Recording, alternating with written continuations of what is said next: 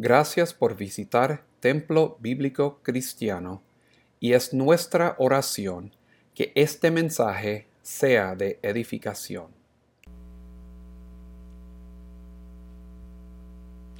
Vamos a abrir nuestras Biblias hoy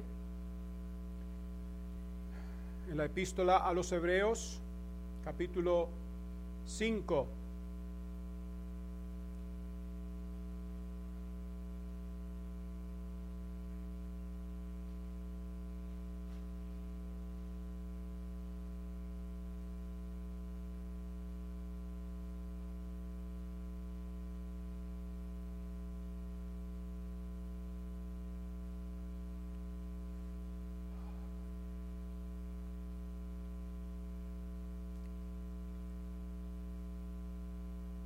En el quinto capítulo de la epístola a los Hebreos, vamos a leer hoy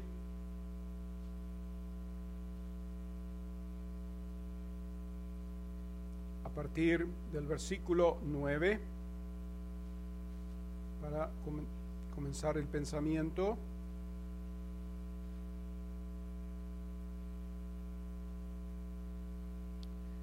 Hebreos 5:9. ¿Cuántas personas necesitan el esquema? Levanten la mano. Es todavía el capítulo 5. Si alguien no lo tiene, levante la mano para darles. Una mano ahí, allá.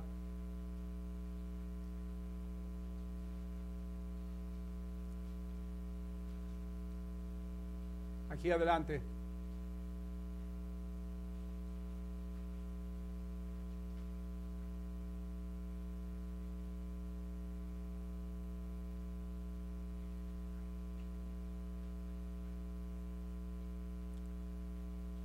Quinto capítulo de la epístola a los Hebreos, el versículo 9, dice: y habiendo sido perfeccionado, hablando del Mesías, del Cristo, vino a ser autor de eterna salvación para todos los que le obedecen, y fue declarado por Dios sumo sacerdote según el orden de Melquisedec. Acerca de esto tenemos mucho que decir y difícil de explicar, por cuanto os habéis hecho tardos para oír. Porque debiendo ser ya maestros, después de tanto tiempo, tenéis necesidad de que se os vuelva a enseñar cuáles son los primeros rudimentos de las palabras de Dios, y habéis llegado a ser tales que tenéis necesidad de leche y no de alimento sólido. Y todo aquel que participa de la leche es inexperto en la palabra de justicia, porque es niño. Pero el alimento sólido es para los que han alcanzado madurez, para los que por el uso tienen los sentidos ejercitados en el discernimiento del bien y del mal. Que el Señor bendiga esta su palabra. Cuando hablamos en la segunda parte del capítulo 5, en los versículos 5 al 10, hablamos del que el Señor Jesucristo es superior a Aarón, en el sentido de que Él no es sacerdote de acuerdo a la orden de Aarón o de acuerdo a la orden de Leví, sino que es sacerdote de acuerdo al orden de Melquisedec, y hablamos de quién era Melquisedec, ¿verdad? En Génesis 14, sacerdote del Dios Altísimo y rey de Salem, o sea, rey de paz. Un personaje misterioso, no nos dice de dónde vino ni a dónde fue, lo cual el Espíritu Santo usa como una ilustración del sacerdocio del Señor Jesucristo, que no tiene ni principio ni fin, no como el sacerdocio de Aarón, que tiene principio y tiene fin. Vemos que es superior al sacerdocio de Aarón, porque como Aarón, él fue llamado por Dios, como Aarón fue establecido por Dios, pero con la diferencia de que él es el Hijo de Dios, ¿okay? Es divino, mientras que Aarón fue humano, y todos sus descendientes. Y también vemos que su sacerdocio es superior porque su sacerdocio era según el orden, como dijimos, de Melquisedec, y también porque lo hizo autor de eterna salvación. Ahora vemos que el escritor de Hebreos, a partir del versículo 11, hace una pausa otra vez, lo que nos lleva hace una pausa como reprensión por la inmadurez espiritual de estos creyentes. Entramos al tercer paréntesis en el libro de Hebreos. El escritor estuvo hablando del sacerdocio de Jesús según el orden de Melquisedec, pero temiendo que sus lectores no estaban preparados para comprender todo el significado de esta verdad importante, pausa para poder reprenderlos por su inmadurez y al mismo tiempo exhortarlos a crecer y madurar espiritualmente. En el primer paréntesis que vimos en el libro fue capítulo 2, versículos 1 al 4. Ahí en el primer paréntesis habló sobre el peligro de alejarse de la palabra. Y muchos creyentes tienen todos tenemos el peligro de alejarnos de la palabra, de descarriarnos, ¿ok? No solo de la iglesia, pero de la palabra. Dejar de leer la Biblia, dejar de hacer lo que la Biblia dice, dejar de vivir de acuerdo a cómo el Señor manda. Ese fue el primer paréntesis, esa fue la advertencia. En el segundo paréntesis habló sobre el dudar de la palabra. Podemos leer la palabra y podemos estar dudando la palabra. Eso abarcó capítulo 3, versículo 7 al capítulo 4, versículo 13. Ahora aquí, en este tercer paréntesis, habla de su embotamiento hacia la palabra del capítulo 5, versículo 11, que leemos hoy, hasta el final del capítulo 6. Todo el capítulo 6 abarca este paréntesis. ¿Qué significa embotamiento? ¿Qué es un cuchillo embotado? No corta, ¿ok? Y cuando estamos embotados, no estamos afilados. Somos ineficaces. Ustedes amas de casa o ustedes caballeros alguna vez en la cocina agarraron un cuchillo que no corta y trataron de cortar algo y no se corta. A veces se deshace, se rompe, se daña lo que está tratando de cortar. No se corta. Hay que afilar el cuchillo para que sea eficaz. Bueno, de la misma manera tenemos que afilar nuestra mente, nuestro corazón, nuestros sentidos espirituales, toda la parte de nuestro ser interior para poder ser eficaces. Si somos gente que tenemos el sentido embotado, somos torpes. Y la gente torpe de oír, estoy hablando torpe no de ser brusco, pero torpe de oír, es gente que no es capaz de escuchar la palabra. ¿Ok? Y esta es una de las primeras señales de alejamiento, de apostasía, cuando una persona es incapaz de escuchar la palabra. Nada en la vida cristiana causa impresión. Vienen a la iglesia y hablan con una persona y dicen, no, la vida cristiana es aburrida. Mira, si la vida cristiana que tú vives es aburrida, no es la vida cristiana lo que tú estás viviendo. Porque la vida cristiana no es aburrida. Y si ustedes quieren prueba de eso, comiencen a vivirla. Y segundo, lean la Biblia en 2 de Corintios 11 y 12, la vida del apóstol Pablo. En la vida del apóstol Pablo fue muchas cosas, pero una cosa que no fue la vida del apóstol Pablo es aburrida. Cuando ustedes viajan y van a una ciudad, si no tienen familiares, lo primero que buscan es un hotel, ¿verdad? Bueno, cuando el apóstol Pablo viajaba, lo primero que buscaba cuando entraba en una ciudad era la cárcel, porque sabía que tarde o temprano iba a terminar ahí. La vida cristiana no es aburrida, ¿ok? Cuando gente que tiene este tipo de actitud no vive la vida cristiana, sino su propia vida de mediocridad y desobediencia. Y hay muchos cristianos que me temo, desafortunadamente, viven una vida de mediocridad. Tenemos que vivir una vida más alta, una mejor vida, una vida que glorifique al Señor. Esta semana una persona aquí en la iglesia me prestó un libro para leer y lo leí. Y es la vida de un muchacho, o bueno, ahora un hombre joven, tendrá unos 40 años. Un hombre que se llama Nick Vujicic. Nació en Australia, de padres serbios, de Serbia, lo que era Yugoslavia, y vive ahora aquí en Estados Unidos. No sé, quizás lo vieron en YouTube o en Google.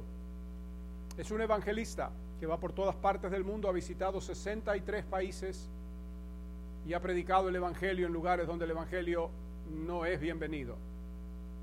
Ha hablado con presidentes y primeros ministros en muchos países y ha tenido un ministerio eficaz de alcanzar almas para Cristo.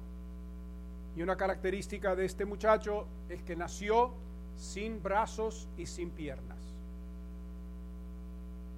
¿Eh? Y en la parte final del libro está dando el testimonio de que estaba en un lugar, no sé en qué país era, me olvido en este momento, estaba creo que en Hungría, y tenía la ventana abierta donde estaba durmiendo en el hotel y entró una nube de mosquitos adentro y lo picaron de arriba abajo. Y como no tiene brazos, no podía ahuyentar los mosquitos, no podía, se lo comieron. Él nació así, pero tiene una vida de victoria, una vida de gozo. Inclusive se casó y tiene 4 hijos, 2 varones y 2 nenas mellizas, y vive en el sur de California. Y realmente me desafió el libro, me impactó, porque él habla cómo es tan importante traer gente a Cristo. Y nosotros como creyentes tenemos que vivir una vida más viva, más viva. Así que los exhorto a todos, como miembros de la iglesia y del cuerpo de Cristo, que comiencen de una manera más agresiva a hablarle a la gente y invitarlos a venir a la iglesia si no les pueden ustedes hablar. Tráiganlos, inviten gente a venir a la iglesia, así es como la iglesia nuestra va a crecer. Alguien dijo, una vida pronto pasará, solo lo que hacemos por Cristo durará. ¿Cuántos de ustedes se sienten ministrados cuando vienen a escuchar la palabra aquí? ¿Sí? ¿Les gusta? ¿Se sienten alimentados cuando la palabra es predicada? Amén. Manga de glotones. ¿Por qué se lo guardan todo para ustedes? ¿Por qué no traen otra gente para que ellos también escuchen? Es nuestra responsabilidad hacer eso. Nuestra responsabilidad hacer eso. Hablarles a la gente, traerlos a la iglesia y seguir insistiendo y orar. La semana pasada, mejor dicho, tuve la difícil tarea de predicar en 2 velorios y 2 funerales. Pero una cosa que noté en los velorios fue la cantidad de gente que había, que cuando prediqué la palabra, prediqué el Evangelio, la gente respondió de una manera positiva. ¿Y cuánta gente no vino después de terminar la prédica a darme las gracias por el mensaje? Cosa que casi nunca pasa aquí adentro. ¿Por qué? Porque el ser humano está acostumbrado, cuando oye tanto, llega un tiempo que lo toma por regalado. Pero gente que nunca o muy rara vez oyen un mensaje así del Evangelio, lo aprecian. Y la mayoría de esa gente no era salva. O si lo eran, yo no lo sé. Eran de otras persuasiones. Pero noté el espíritu de que agradecían que escuchar un mensaje así. Y uno nunca sabe. Echamos nuestro pan sobre las aguas, como dice el Eclesiastés, y la semilla se siembra. ¿Quién sabe qué fruto va a dar en el futuro? No tomen su iglesia por regalada, no tomen su salvación por regalada. Hablen con otra gente. Todos tenemos parientes, tenemos amigos, tenemos vecinos, compañeros de trabajo. No esperen que usted se muera para que vengan a su funeral. Tráigalos a la iglesia, a la casa de los vivos, no a la casa de los muertos. ¿Amén? ¿Qué tienen miedo? ¿Que les digan que no? Eso es lo peor que puede pasar. Sigan insistiendo. Quizás un día de esto les dicen que sí.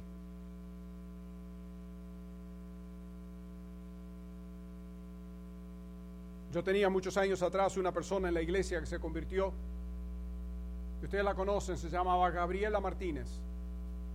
Ahora vive en la Florida hace muchos años. Y unas mellizas que iban a la iglesia americana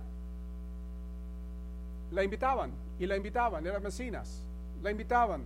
Y ella decía que no, porque le encantaba un baile, le encantaba divertirse todos los sábados. Si no tenían con quién bailar, bailaba con la escoba. Era tremenda. Y finalmente, para callarlas, aceptó la invitación y vino a la iglesia hispana. Y cuando entró y yo la vi, el Señor me contuvo porque yo hubiera hecho ¡ah! Tenía pantalones violetas, un sombrero anaranjado, una chaqueta roja y una camisa verde, que parecía un loro, como vino vestida. Y vino y se sentó aquí adelante, en el primer asiento, como una mosca acá en la nariz. Y el Señor me contuvo. Porque yo por lo general no hablo de la ropa ni nada por el estilo, pero menos aún de una persona que viene por primera vez. Y ella se sentó. ¿Saben por qué hizo eso? Lo hizo a propósito. Yo no lo sabía, lo contó mucho después. Lo hizo a propósito, porque ella había ido a otras iglesias y se sentaba y los pastores del púlpito le tiraban con todo por la manera que estaba vestida. Y ella dijo, si este pastor me llega a decir lo mismo, nunca más voy a volver a pisar una iglesia. Y yo le doy gracias al Señor 1000 veces que no salió nada, no hice ningún comentario. ¿Y saben lo que le pasó a esa mujer? Se convirtió en ese mismo servicio. Vino para deshacerse y quitárselas de encima, las que la estaban invitando, y para cerrarles la boca, y el Señor la salvó. Y se convirtió en uno de los miembros más fieles de la iglesia. Más fieles de la iglesia. Y hasta el día de hoy me llama.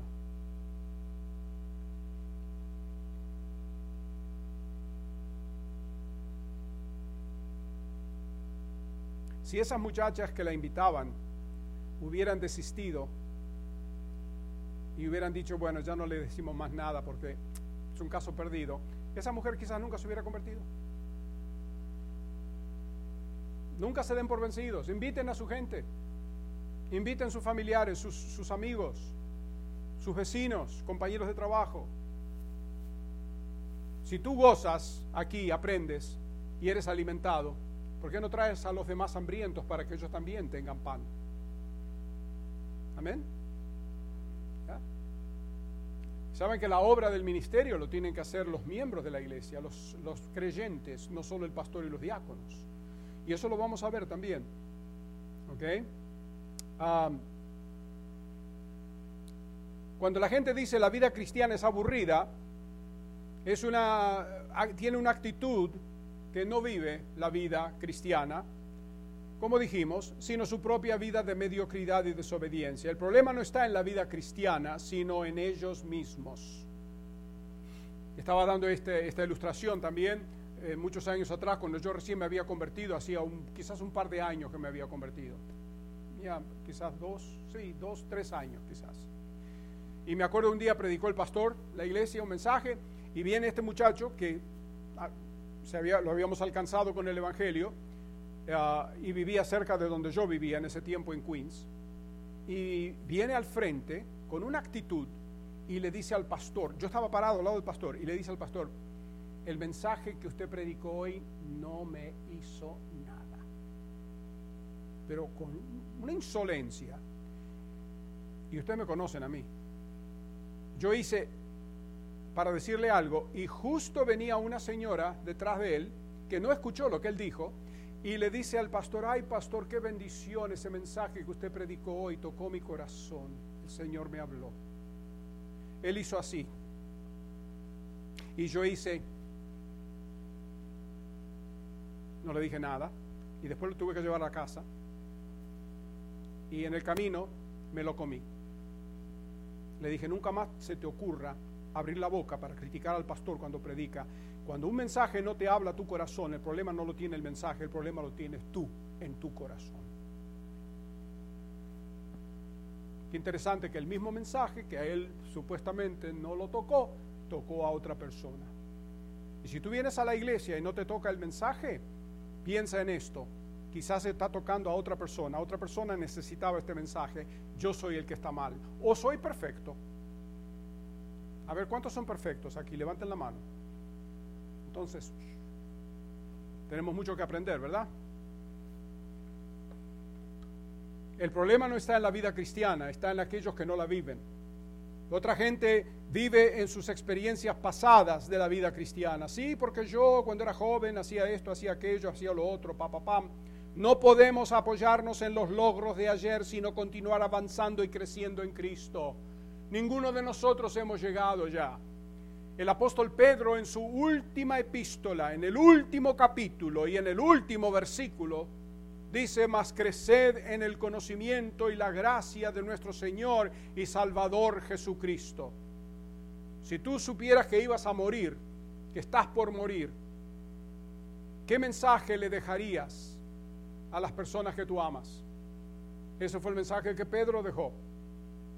Por eso el apóstol Pablo aquí, el escritor de Hebreos dice: acerca de esto tenemos mucho que decir. En el versículo 11, y difícil de explicar por cuantos habéis hecho tardos para oír.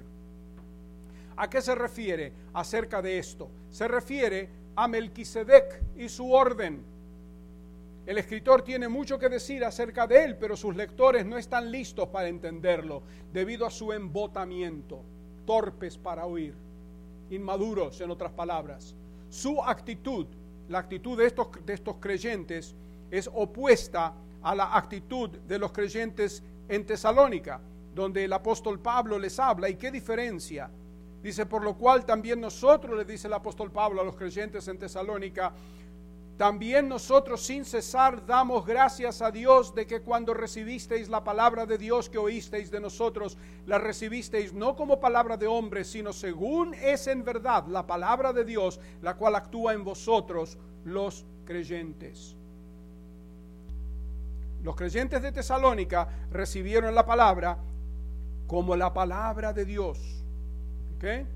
En cambio, estos creyentes hebreos eran tardos para oír, tenían la mente, el oír embotados, y no les podía explicar en ese momento lo de Melquisedec, sino que los tiene que exhortar a que crezcan y maduren espiritualmente. Y por esto el escritor de Hebreos pausa y toma tiempo para exhortarlos a la madurez espiritual antes de proseguir. Lo que tiene que decir es difícil de explicar, dice. ¿Por qué? ¿Porque la palabra de Dios es tan difícil de entender? No, porque tenía el entendimiento embotado.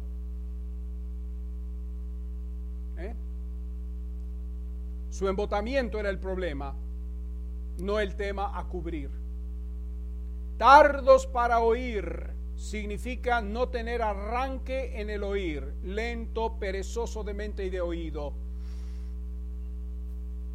Yo he visto a alguna gente entrar a la iglesia. ¿Cómo entran a la iglesia? Así. Llenos de entusiasmo.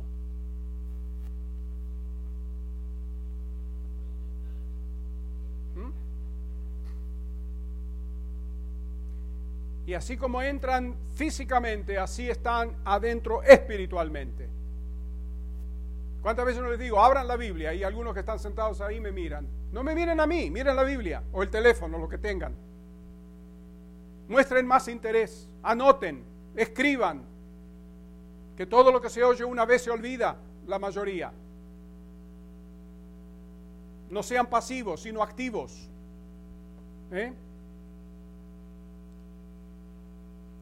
Tardos para oír significa no tener arranque en el oír, lento, perezoso de mente y de oído. Significa ser flojo o ser perezoso en el oír. Eso es lo mismo que dice el escritor en el próximo capítulo. Dice: a fin de que no os hagáis perezosos. Esa palabra tardos para oír y perezosos es la misma palabra en el griego. No sé por qué la tradujeron de dos maneras diferentes. Es la misma palabra. A fin de que no os hagáis perezosos, sino imitadores de aquellos que por la fe y la paciencia heredan las promesas. Imiten lo bueno.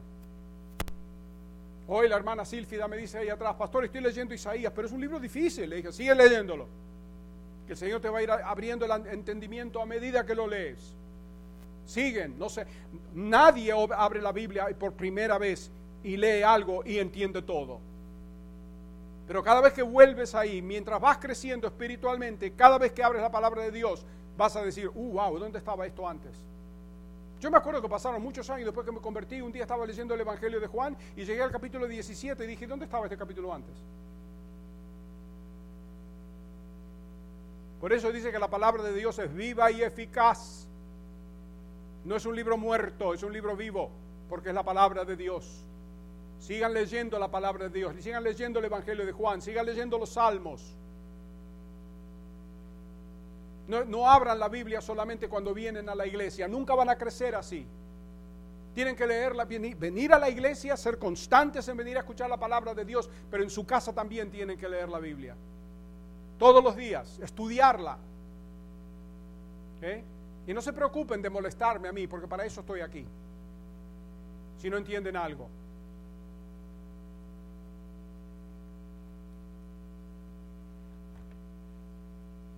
Así que vemos que eso significa ser flojo o perezoso en oír. Por eso es difícil para el escritor aquí enseñarles a estos creyentes estas cosas, porque dice no serían capaces de entenderlas y aceptarlas.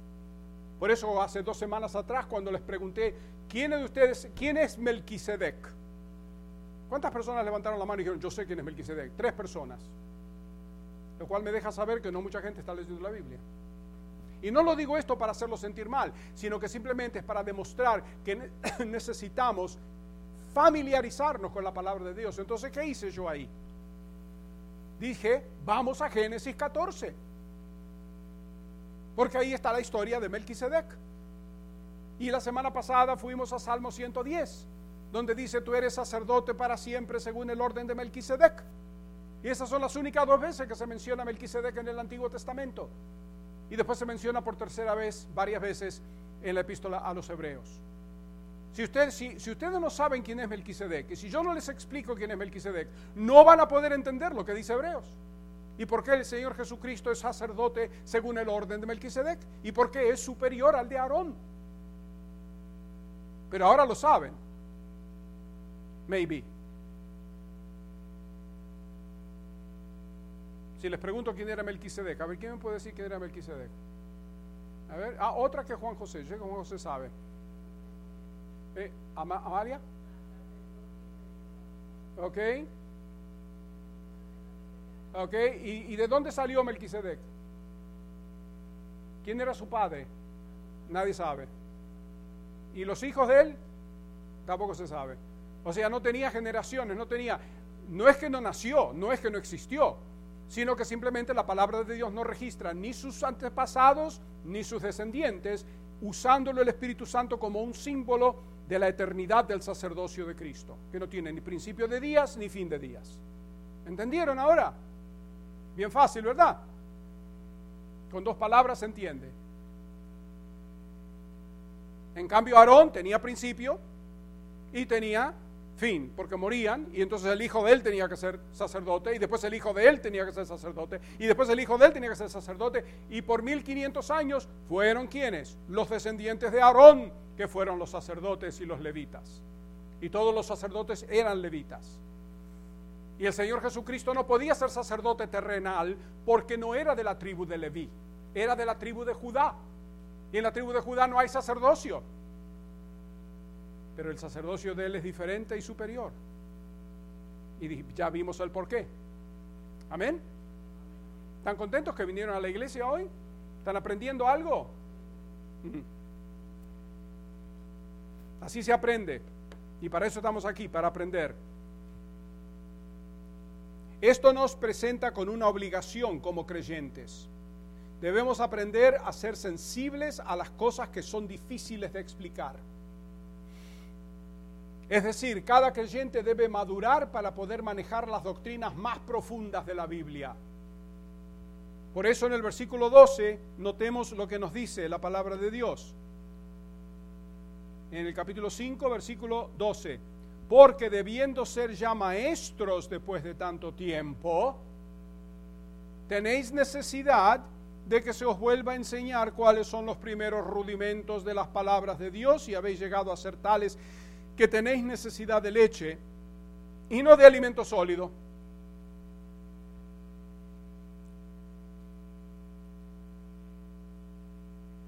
Aquí en este versículo vemos la razón por el embotamiento en el oír y en el pensar.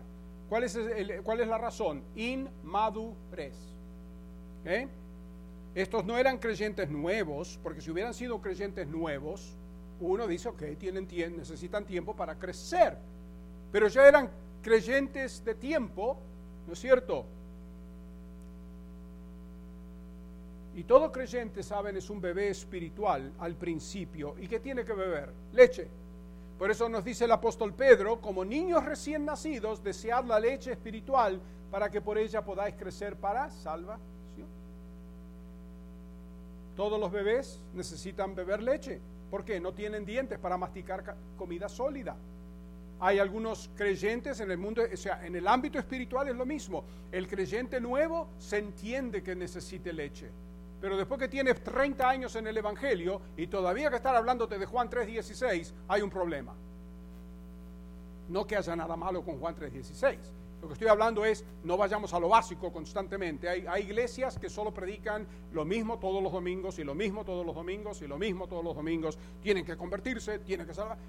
Dejemos de estar convirtiendo a los convertidos. Los convertidos no necesitan convertirse. Los convertidos necesitan crecer. ¿Quieres convertir a alguien? Vete allá afuera y háblale a los inconversos. O traerlos aquí adentro, como dije antes, para que se conviertan. Por eso hay tanta inmadurez en las iglesias. Ustedes aquí van a crecer a la cañona. Porque yo no voy a permitir que en nuestra iglesia haya gente ignorante de las cosas del Señor. Si lo son, problema de ustedes. Pero los exhorto a que lean la palabra de Dios y la estudien por su cuenta. Y si no entienden algo, ¿saben qué? No cuesta mucho comprarse un cuadernito y tenerlo al lado de la Biblia. Y cuando no entiendes algo, escribe ahí lo que no entiendes. Y la próxima vez que vengas a la iglesia, di, pastor, esto estaba estudiando y no lo entiendo. Así me hizo la hermana Silfida un día, me envió un mensaje por teléfono, por WhatsApp o por Messenger, no me acuerdo, y me dice, pastor, explíqueme Isaías capítulo 7. No quería nada, solo el capítulo 7 de Isaías. Y yo reconozco, es una porción difícil. Miren, yo les digo, la mayoría de los cristianos hoy día en las iglesias no pueden explicar Isaías 7. ¿Ok? Entonces, ¿qué hice? Bueno, fui a mis notas y le escribí todo. ¿Cuánto te di? 2 hojas, 3, 4 hojas, ¿no es cierto? Le dije, te llevo la respuesta el domingo. Sí. Pero fueron halladas, ¿verdad?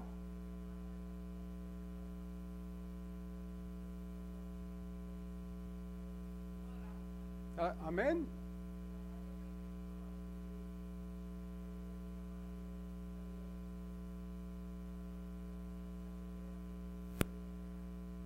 No hay. Está bien. Pero ¿saben qué, señores? Después que la explicación fue dada, pudieron entender mejor, ¿verdad? Y así es. Nadie entiende la Biblia de un cantazo. El Señor nos va abriendo el entendimiento a medida que vamos leyendo y vamos creciendo y madurando. Un niño de 6 años aprende las cosas básicas. Un niño de 12 años no vuelve al abecedario, ya sabe leer y escribir. Amén. Bueno, espiritualmente es lo mismo. ¿Okay? Pero es importante comenzar y hacerlo. Entonces vemos que es importante, cuando una persona es nueva, un bebé en Cristo, se entiende, bebe leche, pero permanecer siendo un bebé después de haber sido salvo por largo tiempo es totalmente inexcusable. El escritor les dice a estos creyentes que para este tiempo debían ser ya maestros enseñando a otros, pero eran incapaces de hacerlo debido a su inmadurez. Ahora, no todos los creyentes tienen el don de enseñanza, pero todo creyente debería ser capaz de enseñarle a otro en base de hablarle uno a uno, individualmente.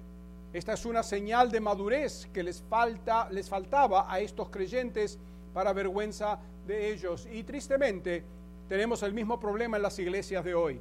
Gente que han sido salvos por años continúan siendo cristianos del estilo de mar muerto, en vez de ser cristianos del mar de Galilea. Y los que fuimos a Israel sabemos lo que eso significa, ¿verdad? El mar muerto y el mar de Galilea. ¿Qué diferencia?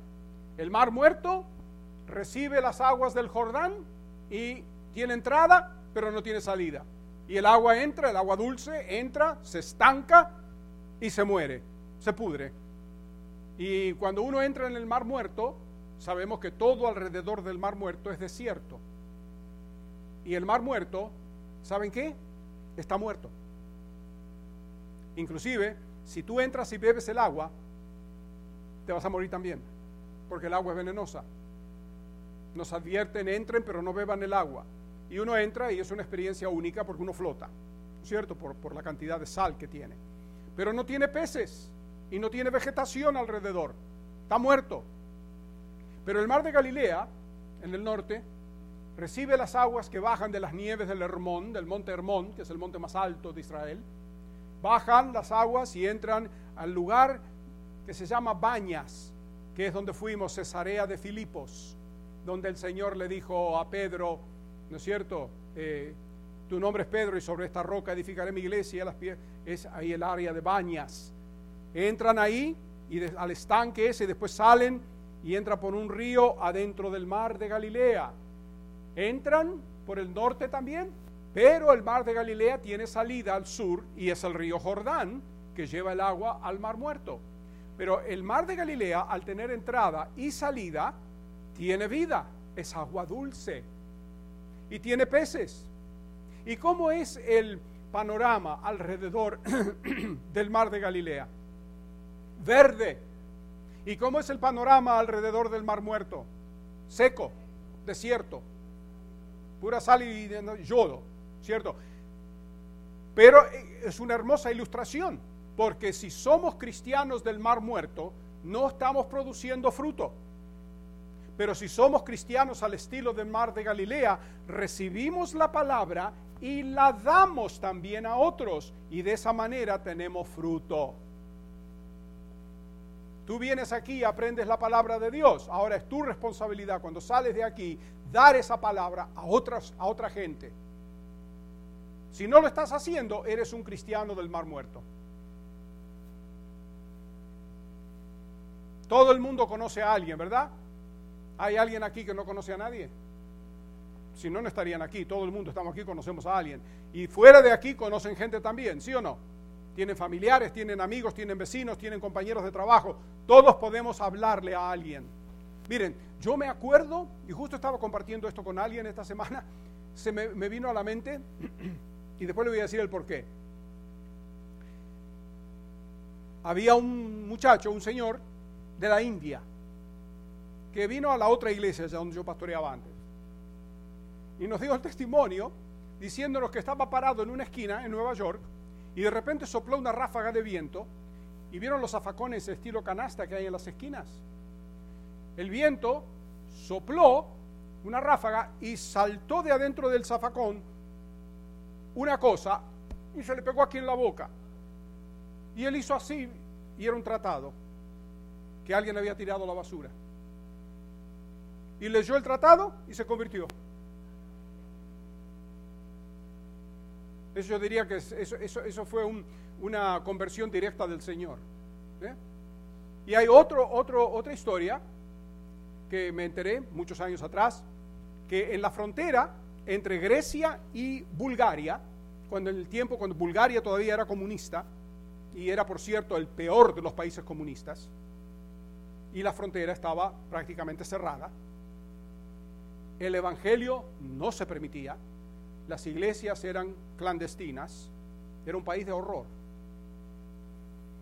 Había el soldado, el guardia fronterizo en Grecia, el griego, estaba sentado en una roca y estaba leyendo el Nuevo Testamento en griego.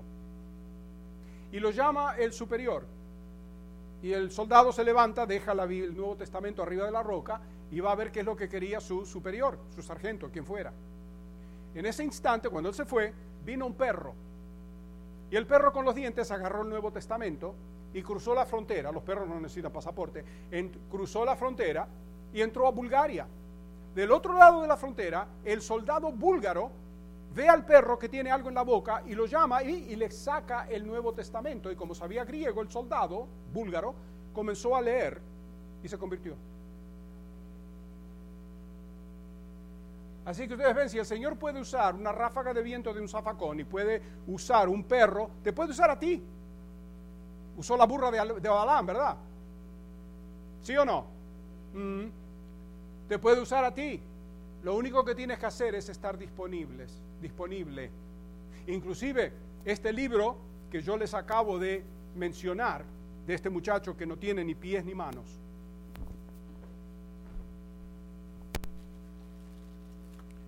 El título del libro,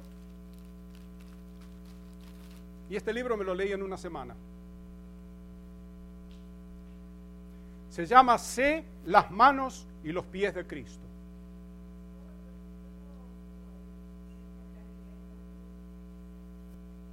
Sé las manos y los pies de Cristo.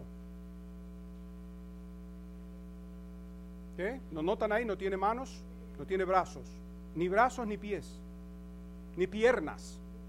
¿Ok?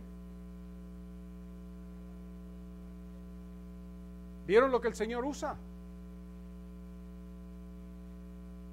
Y nosotros que lo tenemos todo, nos quedamos sentados.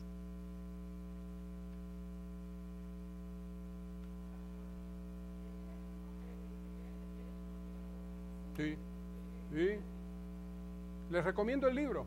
Esto la hermana Leonor me lo prestó, lo sacó de la biblioteca, de la biblioteca de Coap City, right?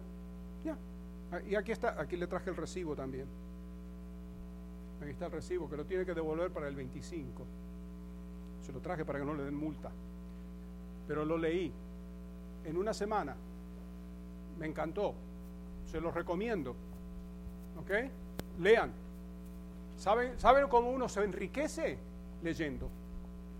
Uno se enriquece leyendo. Sí, lo leí todo. Y se lo prometo. Lo leí todo.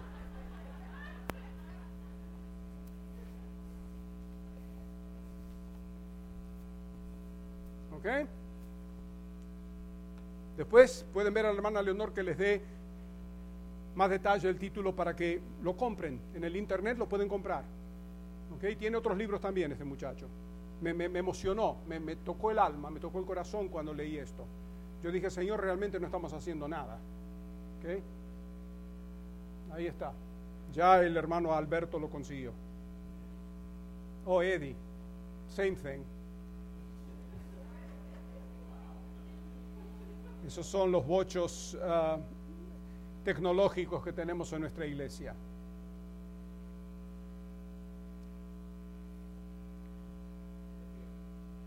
That's fine.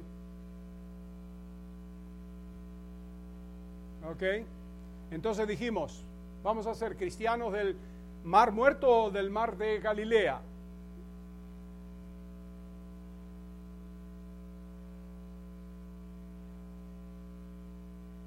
Can we do that later? Sí, porque ahí me está todo el mundo, perdí la congregación. Thank you.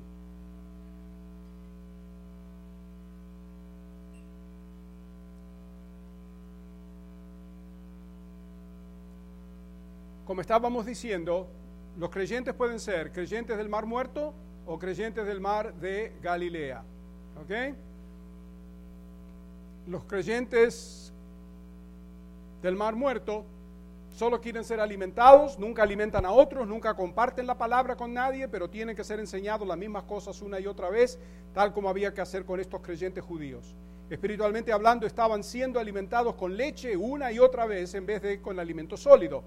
La leche es para los creyentes inmaduros, la carne es para los creyentes maduros. Así que, creyentes, dejemos de ser niños y crezcamos y maduremos. Otra señal de inmadurez es que estos creyentes tenían que volver a ser enseñados los primeros rudimentos de la fe, como vimos, de las palabras de Dios. O sea, las cosas elementales de la fe, o el ABC de la fe. Y eso es lo que dice el escritor de Hebreos en el capítulo 6.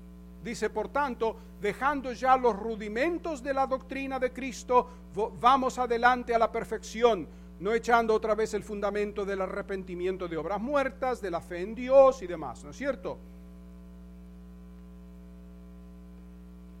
¿Por qué tuvo que repetir y repetir y repetir? Porque eran niños y aún y la enseñanza sobre el ministerio del Señor en el cielo, como nuestro sumo sacerdote, es carne, comida sólida, no leche.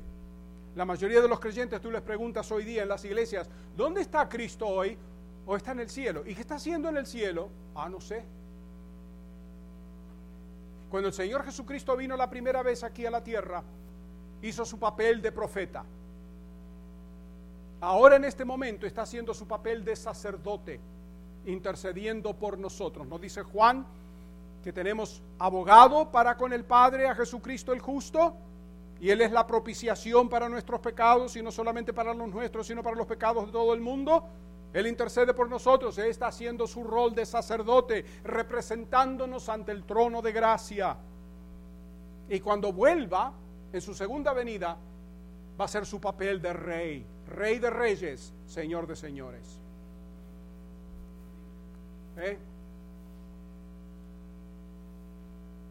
El escritor deseaba darles esta carne que necesitaban, pero no estaban preparados para recibirla.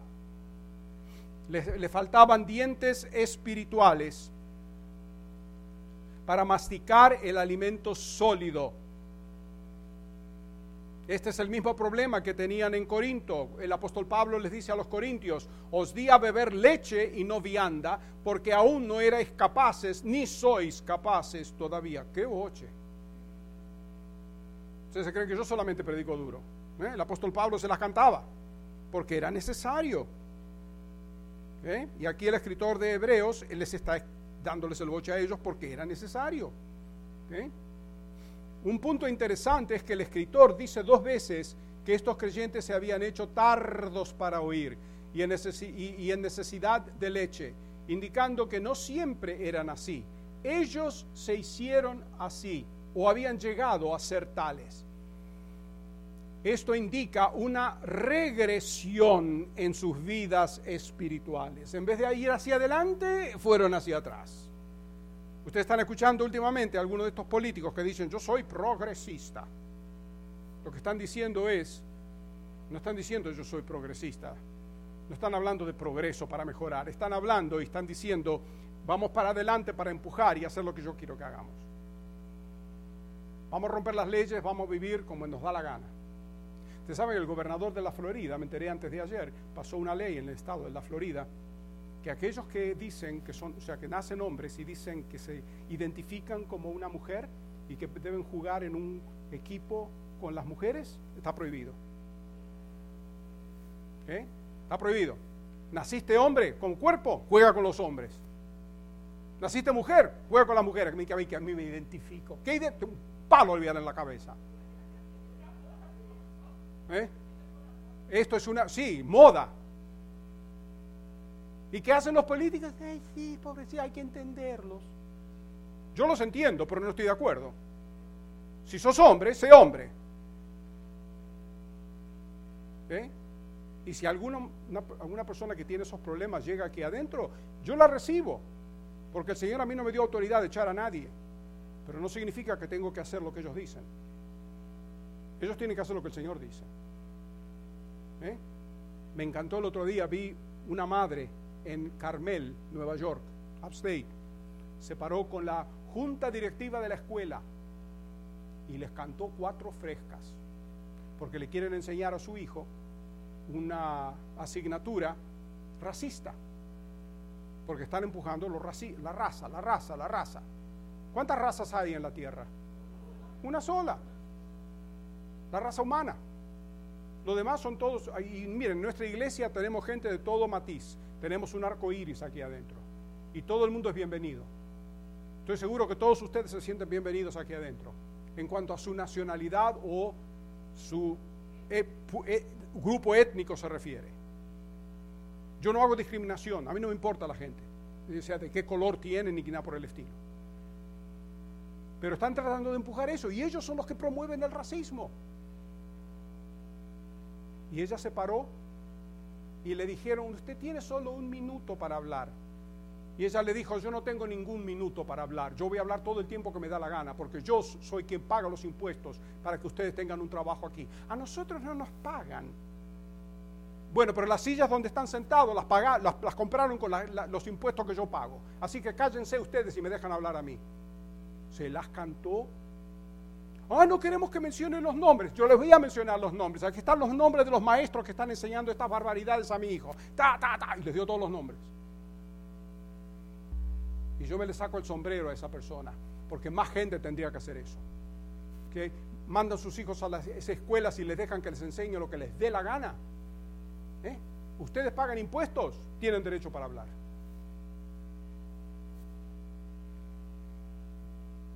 No bajen la cabeza, Trujillo murió. ¿Estamos claros? Y Papá Doc también murió. Y Perón también murió. Gracias al Señor.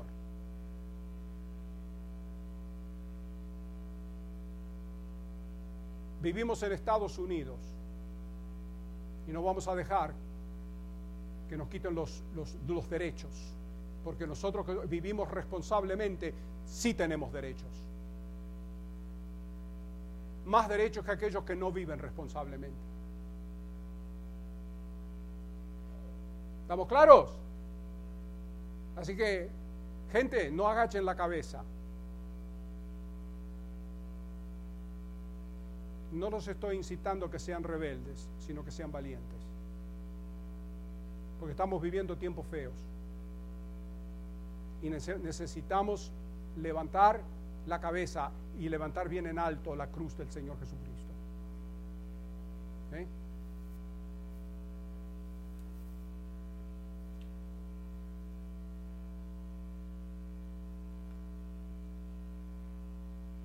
Así que vemos un punto interesante, como dije, era este,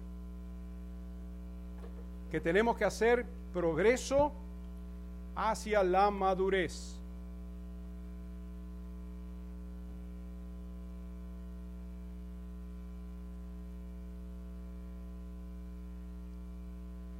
Si un creyente no progresa espiritualmente, ¿sabe lo que va a hacer? Va a retroceder. Va a retroceder espiritualmente. Así que hagamos progreso hacia la madurez espiritual.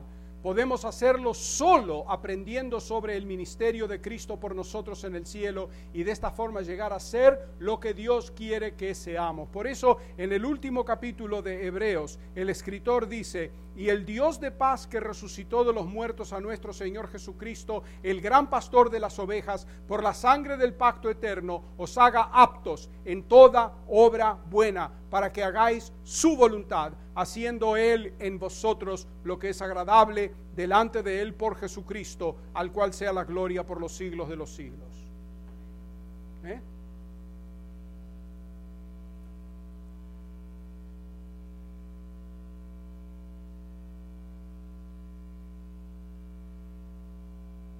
Así que vemos que ahora en el versículo 13 de capítulo 5 de nuestro texto dice: y todo aquel que participa de la leche es inexperto en la palabra de justicia, porque es niño. Bien fácil de entender, ¿sí o no? Aquí en este versículo el escritor explica con más detalles lo que es ser un niño en Cristo. Es ser inexperto en la palabra de justicia. Sin experiencia no hay destreza. Para uno llegar a ser diestro o experto, uno debe aprender a aplicar lo que aprende de la palabra de justicia, no solamente ser oidores, sino hacedores de lo mismo. A estos creyentes judíos no les faltaba conocimiento, pero les faltaba ejercitar en su vida cotidiana el conocimiento que poseían. Quizás aquí algunos de ustedes tienen un buen conocimiento de la palabra, pero eso no es lo suficiente. Tienen que poner en práctica el conocimiento que tienen. Ellos conocían que Jesús era el Cristo, pero tenían en poco el regresar a una religión rudimentaria de símbolos, ritos y sacrificios. ¿Por qué? Por la persecución que estaban sufriendo, para esconderse ahí. Como creyentes hoy tenemos la responsabilidad, es más, tenemos la obligación de ser diestros y expertos en aplicar la palabra para resolver los problemas mayores en la doctrina bíblica, así como los problemas de la vida cotidiana.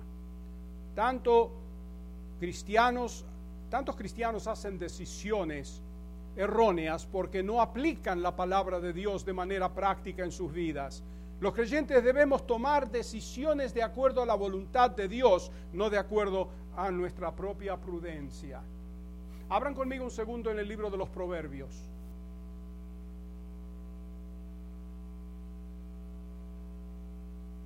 Capítulo 3 de Proverbios.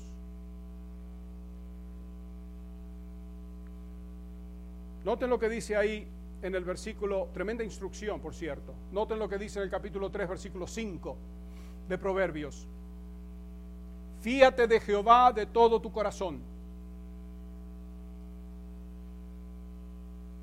¿En quién tenemos que fiarnos? Nunca diga, bueno, yo tengo que creerme a mí mismo. El corazón del ser humano es engañoso y pecaminoso en gran manera. Cuidado. Fíate de Jehová. ¿Y cómo te tienes que fiar de Jehová? De todo corazón, sea por completo. Y no te apoyes en tu propia prudencia. Yo creo que esto va bien. Hay camino que parece correcto al hombre, pero su fin es camino de muerte. Fíate de Jehová de todo tu corazón y no te apoyes en tu propia prudencia. Reconócelo en todos tus caminos y Él enderezará tus veredas. No seas sabio en tu propia opinión. Ahora, yo sé que esto no aplica aquí adentro. Aquí adentro nadie es sabio en su propia opinión. ¿Bien? ¿Cuántos de ustedes han metido la pata? Bueno, dejen de estar siendo sabios en su propio corazón, en su propia opinión. Teme a Jehová y apártate del mal. Ahí está el secreto. Por el temor de Jehová, dicen los hombres, se apartan del mal. Vive en el temor de Jehová todos los días y no vas a cometer las barrabasadas que cometiste en el pasado. Todos cometemos errores, pero por lo menos cuando cometemos un error tenemos que aprender algo de ese error y no volver a cometerlo, porque si no vamos a volver a repetir matemática 101. ¿Se acuerdan cuando íbamos a la escuela y no pasábamos una materia? ¿Qué teníamos que hacer? Repetirla. ¿Cuánta gente no repite la misma materia una y otra vez y no aprenden? Y siguen con lo mismo. Pero es importante eso. Los creyentes debemos hacer decisiones de acuerdo a la voluntad de Dios y no de acuerdo a nuestra propia prudencia. Y por último vemos aquí en el versículo 14 de Hebreos 5, que nos dice la palabra de Dios aquí. Pero el alimento sólido es para los que han alcanzado madurez, para los que por el uso tienen los sentidos ejercitados en el discernimiento del bien y del mal. Aquí en este versículo tenemos la señal de la madurez. Un creyente maduro participa del alimento sólido. Este es un adulto espiritual, habiendo alcanzado madurez y capaz de participar de toda clase de alimentos. Madurez, la palabra madurez es la palabra telios en el griego, que es la misma palabra que usa el Señor Jesucristo cuando en la cruz dijo consumado es. Teteleste, telos, o telios, que quiere decir perfección relativa, consumación, fin, meta.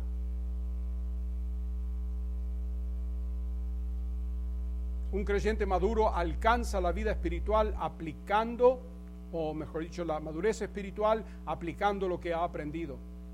Esta madurez espiritual se logra ejercitando los sentidos espirituales, lo cual resulta en ser capaz de discernir el bien y el mal. Una persona madura sabe discernir qué es lo que está bien, qué es lo que está mal.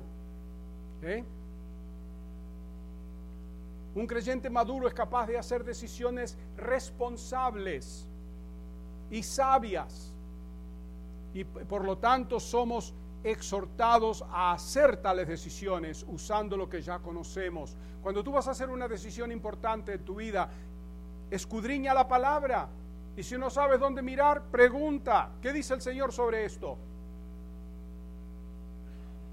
¿Estás pasando por un problema? ¿Qué dice el Señor sobre esto? No creas que eres perfecto, porque el pastor Alex ya sabe que no lo eres. ¿Qué tienes miedo? ¿De dañar tu imagen? El Señor ya te conoce. Entonces, ¿cuál es el problema?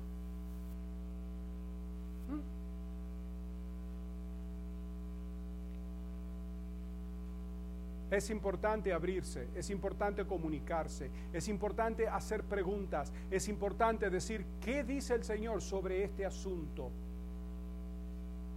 Estoy pensando en hacer y esto es solamente una ilustración, un ejemplo. Estoy pensando en hacer un negocio.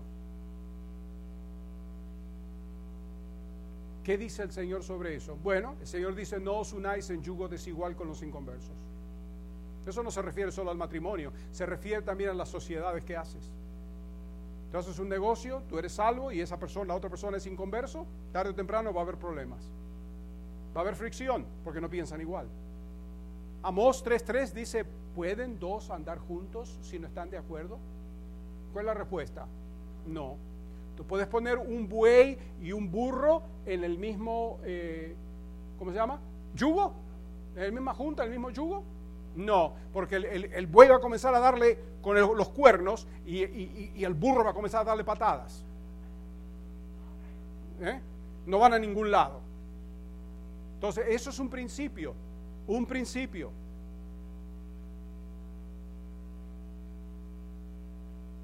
Y así como eso, que es un ejemplo solamente, tantas otras cosas, la palabra de Dios tiene un consejo para casi todas las áreas de la vida. Porque está hablando en términos generales, y corrijo eso, tiene un consejo para todas las áreas de la vida. Es nuestro deber enterarnos, aprender. Somos exhortados a hacer decisiones correctas usando lo que ya conocemos, y si no lo conocemos, averiguar. A medida que crecemos y maduramos en la palabra, aprendemos a usarla en nuestras vidas cotidianas, y a medida que lo hacemos, crecemos más aún. De esta forma, nuestros sentidos espirituales son ejercitados a medida que desarrollamos un discernimiento espiritual. Los niños son faltos de discernimiento, son propensos al peligro. Yo a veces me acuerdo, a veces pienso atrás, mi padre a veces se paraba en la calle. Si me veía en la calle, yo era chiquito, en el vecindario nuestro, se paraba en algún lugar que yo no lo viera y me miraba. ¿Para qué? Para asegurarse que yo no estaba haciendo nada o que nadie me estaba acechando. Porque los niños son inocentes a veces y se confían. El adulto tiene más experiencia.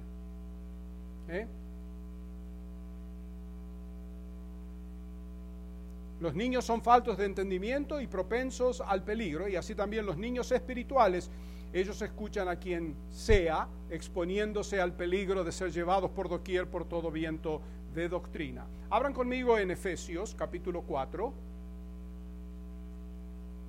Efesios capítulo 4. Y vayan al versículo 11.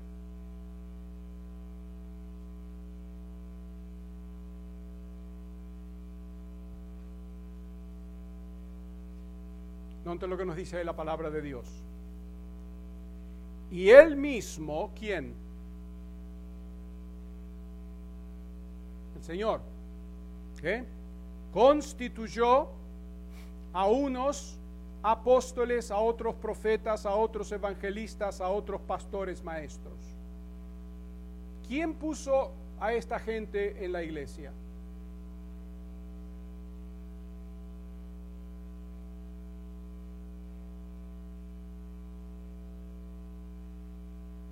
Estos no son hombres que fueron puestos ahí por voluntad propia. El Señor los puso. Ahora pregunta, ¿hoy día hay apóstoles? ¿Cuántos dicen que sí? ¿Cuántos dicen que no? ¿Cuántos dicen que sí hay apóstoles hoy día? Ok. ¿Cuántos dicen que no? ¿Y cuántos no están aquí? Porque no están levantando la mano ni la una ni la otra. ¿En qué estamos? ¿Tienen miedo que yo crea que ustedes no saben? ¿Qué importa? Para eso estamos aquí. Vamos de vuelta. ¿Cuántos creen que hay apóstoles hoy? Hoy hay apóstoles. 2 personas. ¿Cuántos dicen no hay apóstoles hoy? Ok, la mayoría gana. No es porque la mayoría gane, es porque no hay apóstoles hoy. Y tampoco hay profetas en este sentido. Porque si ustedes leen los capítulos anteriores de Efesios, a fines del capítulo 1 o 2, déjenme ir un segundo, no vamos a morirnos si vamos ahí. Segundo, momento. Noten lo que dice el capítulo 2 de Efesios. Le está hablando a los creyentes y les dice en el versículo 20 del capítulo 2: edificados sobre el fundamento de los apóstoles y profetas. ¿Qué son los apóstoles y los profetas? ¿Están siguiéndome? Ok, voy a leerlo otra vez. Edificados sobre el fundamento de los apóstoles y profetas. ¿Qué son los apóstoles y profetas? Fundamento. Ok. Siendo la principal piedra del ángulo Jesucristo mismo, en quien todo el edificio, cuando habla del edificio está hablando de la iglesia, no del edificio físico, sino el edificio espiritual, que son los creyentes, en quien todo el edificio bien coordinado va creciendo para ser un templo santo en el Señor, en quien vosotros también sois juntamente edificados para morada de Dios en el Espíritu. Entonces, los apóstoles y los profetas, ¿qué son? Fundamento. Hubo apóstoles cuando en el tiempo del Señor Jesucristo y en el primer siglo. El apóstol Pablo era un apóstol. Hoy día no hay apóstoles. Si alguien viene y le dice, soy apóstol tal y tal, no sabe lo que está diciendo o es un falso profeta. No hay profetas. Hay profetas en el sentido de hablar y exponer el error, pero no de predecir el futuro. Eso ya no existe. Tenemos la palabra completa. ¿Okay? Entonces volvamos al capítulo 4 y el versículo 11. Él constituyó a unos apóstoles, a otros profetas, a otros evangelistas. ¿Hay evangelistas hoy? Sí. Evangelistas y pastores maestros. Ese soy yo, pastores maestros. Pastor maestro es un solo don. ¿Ok? Ahora, ¿cuál es el propósito? Ahí está en el versículo 12, que sigue. ¿A fin de qué? Perfeccionar, o sería mejor, equipar. Porque es la misma palabra que se usa cuando los apóstoles estaban remendando las redes al lado del mar de Galilea, que el Señor Jesucristo pasó y los encontró, ¿qué? Remendando las redes. Es la misma palabra que perfeccionar las redes, es la misma palabra que perfeccionar, es equipar para que haga el trabajo. Perfeccionar ¿a quiénes? A los santos. ¿Quiénes son los santos? Oye,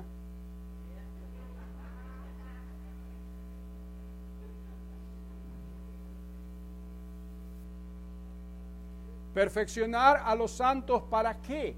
Para la obra del ministerio. Entonces, ¿quién tiene que estar haciendo la obra del ministerio?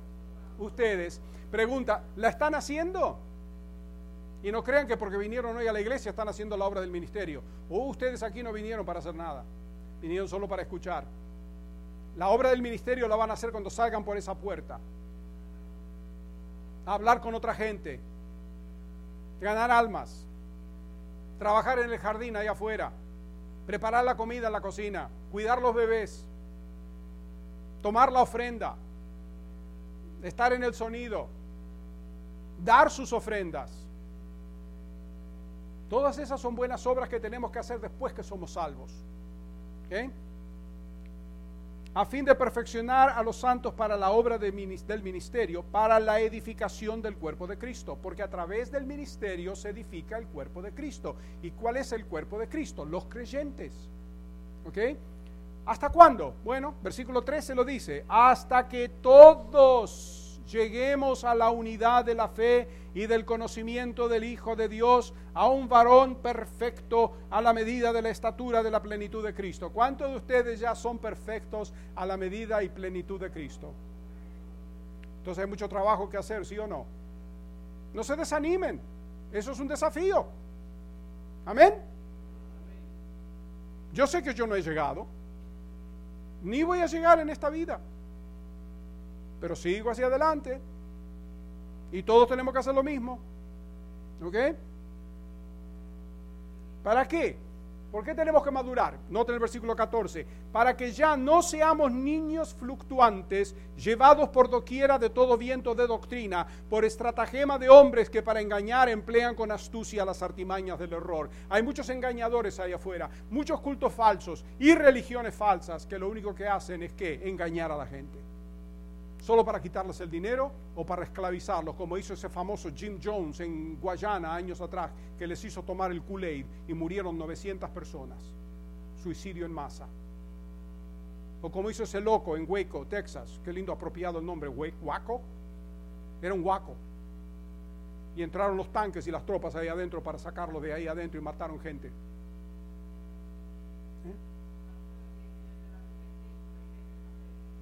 Todos esos son falsos profetas, señores. Oigan, por eso les estoy hablando de esto, porque necesitamos crecer y madurar, porque la persona que conoce la palabra de Dios no es engañada. ¿Ok? Así que tengamos cuidado para no caer en la astucia de las artimañas del error, sino, dice, versículo 15, que siguiendo la verdad en amor, crezcamos en todo en aquel que es la cabeza, esto es Cristo, de quien todo el cuerpo, bien concertado y unido entre sí por todas las coyunturas que se ayudan mutuamente, según la actividad propia de cada miembro, recibe su crecimiento para ir edificándose en amor. En otras palabras, ¿cuál es la meta? Ser edificados, madurar y para continuar siendo edificados. Imagínense ustedes su cuerpo, que un día se levanten a la mañana y el dedo se desprende del cuerpo y dice, hoy no te sigo. O se le desprende la pierna de aquí y se queda en la cama y dice, hoy no me levanto, me quedo, vete tú. Se ríen. Pero eso es lo que pasa cuando tú faltas a la iglesia.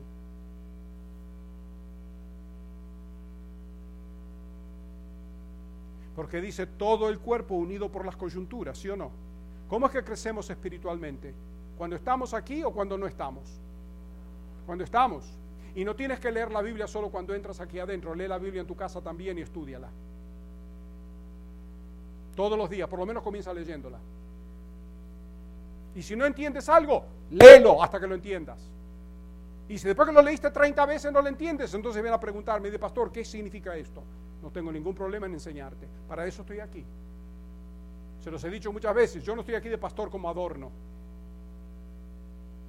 Ay, pero pastor, yo no lo quería molestar. ¿No me quería molestar? Cuando vayas al médico, cuando no te sientas bien, y te diga el médico, ¿por qué no viniste antes? Dice, es que no quería molestarlo.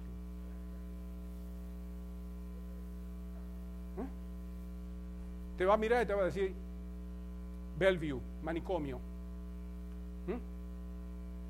Para eso estamos. En otras palabras, aquí, a medida que nos alimentamos de la palabra de Dios y la aplicamos en nuestras vidas a diario, nuestros sentidos espirituales son ejercitados y se fortalecen y se aguzan cada vez más y más y más y más. Por eso el apóstol Pablo le escribe a su hijo en la fe, a Timoteo, y le dice, desecha las fábulas profanas y de viejas. Ejercítate para la piedad, porque el ejercicio corporal para poco es provechoso, pero la piedad para todo aprovecha, pues tiene promesa de esta vida presente y de la venidera. Y también le está escribiendo esto de la cárcel a Timoteo, exhortándolo a que crezca, que se ejercite en la piedad. La nación de Israel fue liberada de la esclavitud de Egipto, pero les faltaba discernimiento y eran incapaces de reclamar su herencia, y una generación entera murió en el desierto. Los judíos creyentes que estaban leyendo esta epístola estaban en peligro de hacer lo mismo. Muchos creyentes hoy día hacen lo mismo. Déjame decirte esto: si no progresas, regresas. ¿Okay? Si no progresas, regresas. No hay tal cosa como lo neutral en la vida cristiana. O vas hacia adelante o vas hacia atrás y das vueltas tus ruedas por el resto de tu vida sin avanzar e ir a ningún lado. Es importante crecer. Es importante crecer en el conocimiento y la gracia de nuestro Señor y Salvador Jesucristo. Y eso es algo que todo el mundo aquí adentro necesita hacer. No hay excepciones. En la vida cristiana no hay neutral. Por eso, como tú poner el carro cuesta arriba y lo pones en neutral, ¿qué va a pasar con el carro? Si no progresa, regresa. Se va para abajo. Y alguna gente se cree que porque yo soy pastor ya he llegado. No. Yo tengo las mismas inquietudes que tienen ustedes muchas veces, las mismas tentaciones, tristezas muchas veces. Y yo no soy el Espíritu Santo, ni el Señor me trata a mí diferente, porque Él no hace acepción de personas. Y ustedes tienen el deber de orar por mí, porque el diablo me va a atacar a mí más que lo que los va a atacar a ustedes.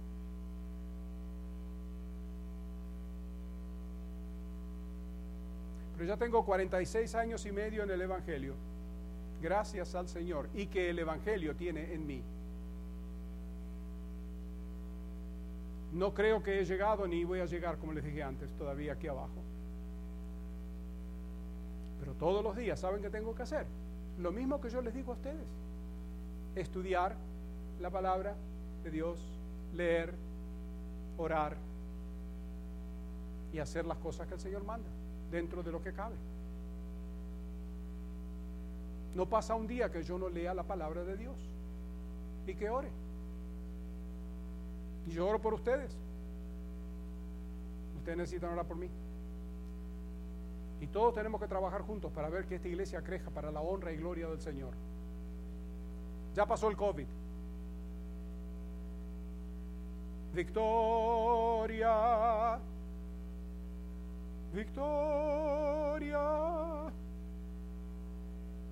Sáquense las máscaras. Si ya no tuvieron COVID y ya se vacunaron, no necesitan máscaras.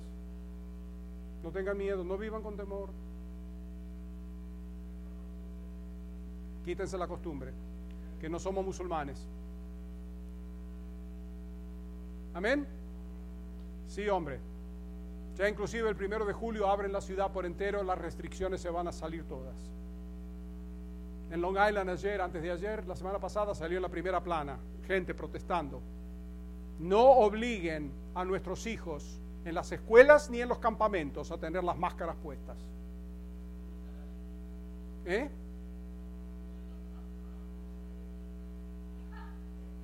A dar tickets. Amén. Lo podemos hacer aquí dentro de la iglesia también. Les voy a dar una multa de $50 por cada persona que tiene la máscara puesta. Pro templo. ¿Ok?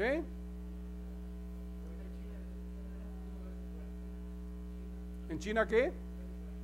Otra vez. Se lo merecen por haber causado todo este lío. Bueno, en la Argentina también, pero aquí no estamos en cuarentena. Gracias al Señor se está levantando todo. Oren. Todo pasa. Lo importante es mantener los ojos en Cristo y crecer en el conocimiento y la gracia de nuestro Señor y Salvador Jesucristo. Y si tienen temor de salir afuera, quédense en casa estudiando la Biblia, para que el Señor los fortalezca y después puedan salir afuera a hacer lo que tienen que hacer. Vamos a orar. Padre, te damos gracias por este día. Le agradecemos por escuchar este mensaje y oramos que la palabra de Dios le haya hablado a su corazón.